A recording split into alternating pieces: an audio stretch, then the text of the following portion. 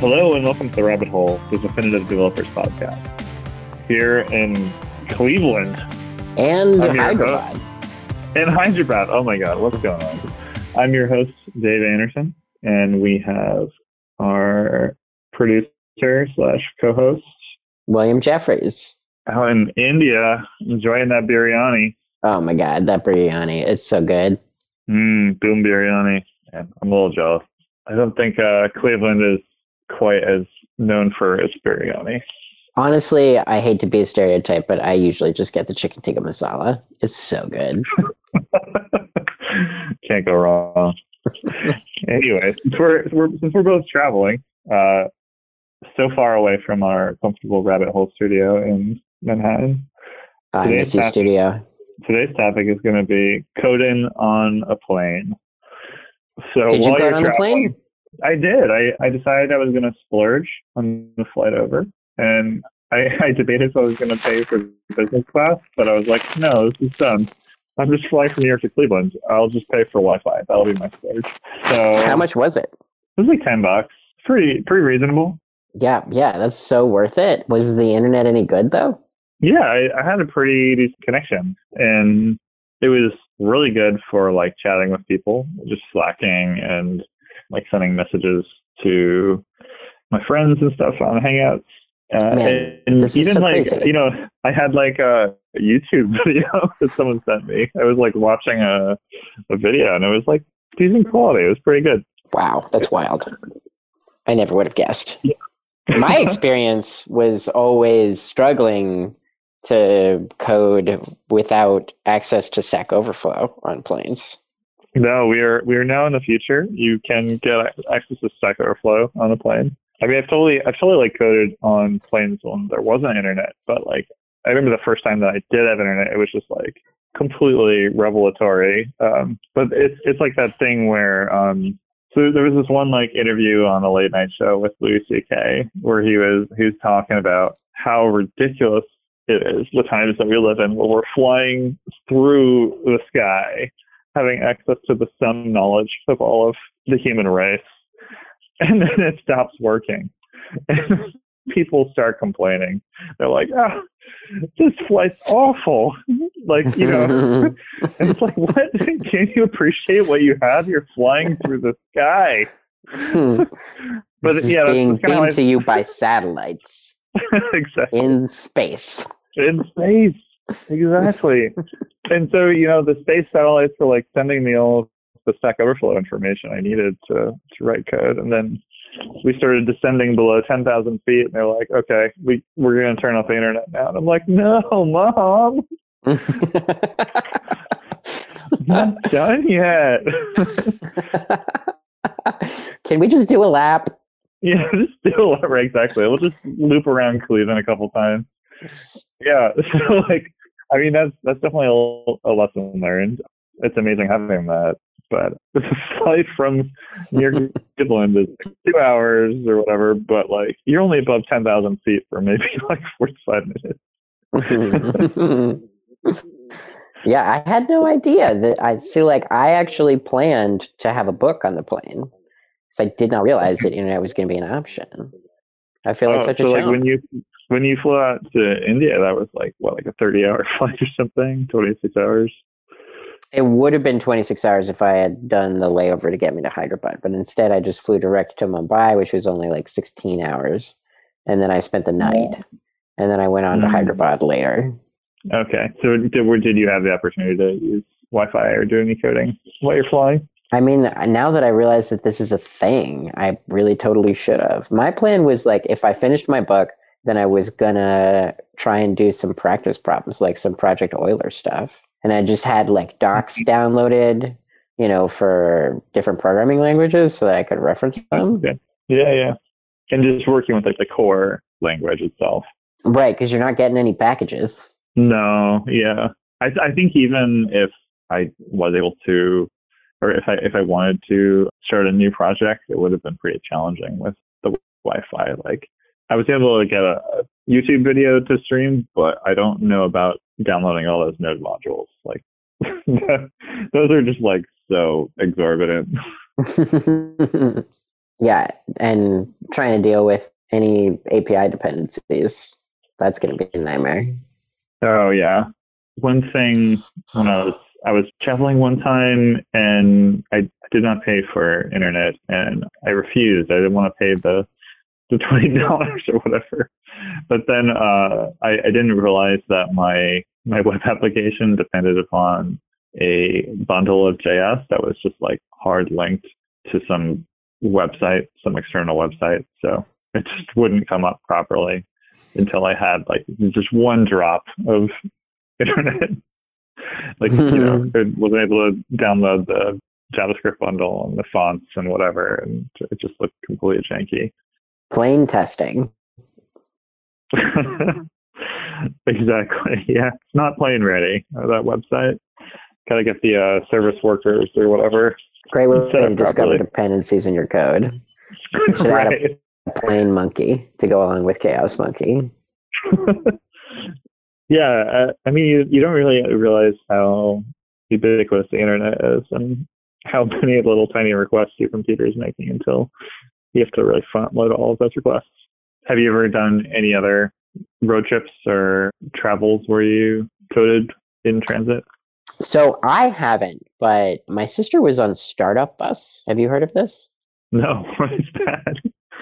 It's a bus that a bunch of people get on, and then they try and start companies while they're on the bus. Oh, that sounds like it would be pretty rough. Like I don't know about motion sickness on that bad boy. Yeah, well, people do a lot of hacking on that bus. Where where are they driving to? Is it like a tour bus, like kind of like a rock and roll band tour bus or something? Yeah, it's a pretty big bus. I think they go. I mean, it's like a full week long. It's like a very long bus ride. Oh wow, they're like I have going a friend cross. who started a company on that bus. Really? Yeah, he's been working with that company. He's like that company still exists. Been around for like 5 years now. They Oh my have gosh. offices in multiple countries at this point. It's called Major League Hacking, MLH. Oh, okay, I think I've heard of that. Yeah, they do like hackathon competitions, mostly for universities all around the world now. It's kind of crazy that that started on Oh, a bus. wow. Oh my gosh. Did they have Wi-Fi? Yes, they definitely had Wi-Fi. That Okay. would be rough. Everybody's just like tethering to their phone. Like, Just burning down that data plan. uh, That's pretty cool. Yeah, I mean, I guess like if you're not too subject to motion sickness, then a bus might work. I have a buddy out in, or who used to for a time live out in Cleveland, and I tried coding on a bus. Um, did not did not feel it too good for myself. Like wasn't sit well with me. But then another time I went out to visit him, and I took the train. I took Amtrak, and that was glorious. Like I think coding on a train is the best of all like coding adventures that you can have because it's just like such a smooth ride, and you've got the beverage car in the back. oh my God, the cafe car is so clutch. Yeah, it's so nice. You can like kind of get up and change where you're at. Like a real challenge I had on the flight, which may not have been an issue for you on your flight out, but my 15-inch MacBook Pro was really cramming in there. I felt like I was invading my own personal space and invading the personal space of everyone around me by like opening up this guy. Like Yeah, I was able to make it work. I kind of like nudge it over a little bit, but when I had to like open my notes and like look at my notebook too, and like yeah, so squished. yeah. I used to have to commute from Philly to New York and back often, Oh, on the and train. yeah, on Amtrak. And so I got a lot of coding done on that train. So, like that's like a 2 hour bus or 2 hour train ride. So you can really sink your teeth into a project. I had like a hotspot, not on my phone, like a separate hotspot with a separate data plan, Okay. um, which was better than the train Wi-Fi, which was actual garbage. But still pretty rough patches. So, when you did get internet, it was like, all right, let me download whatever packages I need because I don't know when the next patch of internet is going to come. Right. Yeah. Yeah. It's not like as predictable as like being at 10,000 feet on the airplane. Like, you're just gonna like have a tree or a mountain or something and just ruin your business. Yeah. The ride out to Pittsburgh from New York is pretty beautiful, but like there are some spots that are very rural, and those mountains get up in the train's Wi-Fi business, and not pretty. Have you tried coding in the car? Oh, I don't think if I don't survive coding in a bus, then I'm definitely not going to survive coding in a car. I thought about it. I definitely considered it sometimes, where somebody else can be driving. I'm like, oh, maybe I can just get a little bit done on the side. Could be good.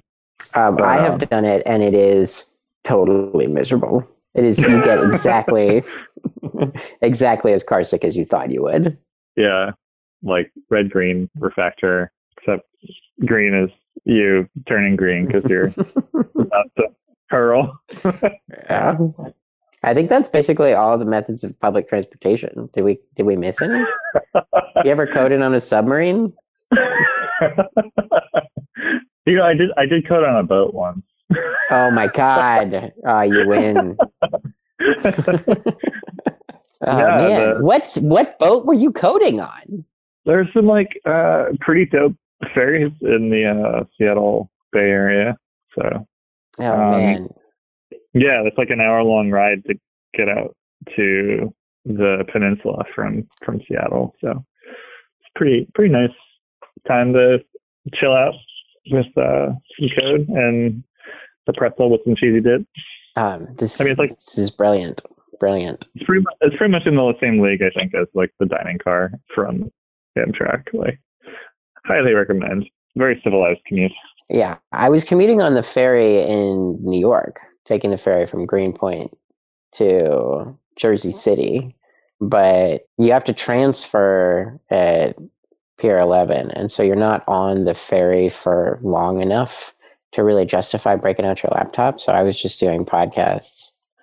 But man, if that were an hour-long ride, and I could really sink my teeth into something, they have a cafe on the ferry too, so that would be really pleasant. Yeah, I think that's the conclusion we're arriving at. You get like a mode of transport that's like over an hour. You got a good cafe situation going on. You can like get up and roam around a little bit. Then you're gonna have a good time. Yeah, I need like a private yacht with internet and a cafe car. Or a blimp. I have never coded on a blimp. That's a good one. Maybe a helicopter? You code on a helicopter? Those are flying low enough. You might be able to just get cell signal. Seems like something they have like in an Army of One commercial. some elite unit of hackers in the army in the chopper. I don't know. There's a pause on it. Yeah, how are we on time? We're at 17 minutes. Amazing. I am amazed that we got 17 minutes of content out of coding on a plane.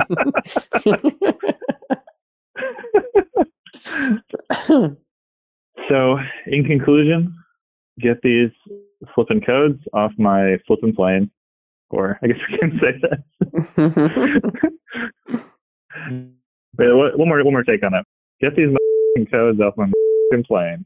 Or get them onto my plane. I don't know which. You got to teach and learn? Yeah, we haven't done a teach and learn in a while. Yeah. I learned recently that according to the Alexa statistics, the average uptime for the top 100 sites on the internet is only 99%. 2 nines of availability. That's it. Huh. Do you believe that? Even for Google? I mean, it's the average. I'm sure Google skews things way up because they're basically never down.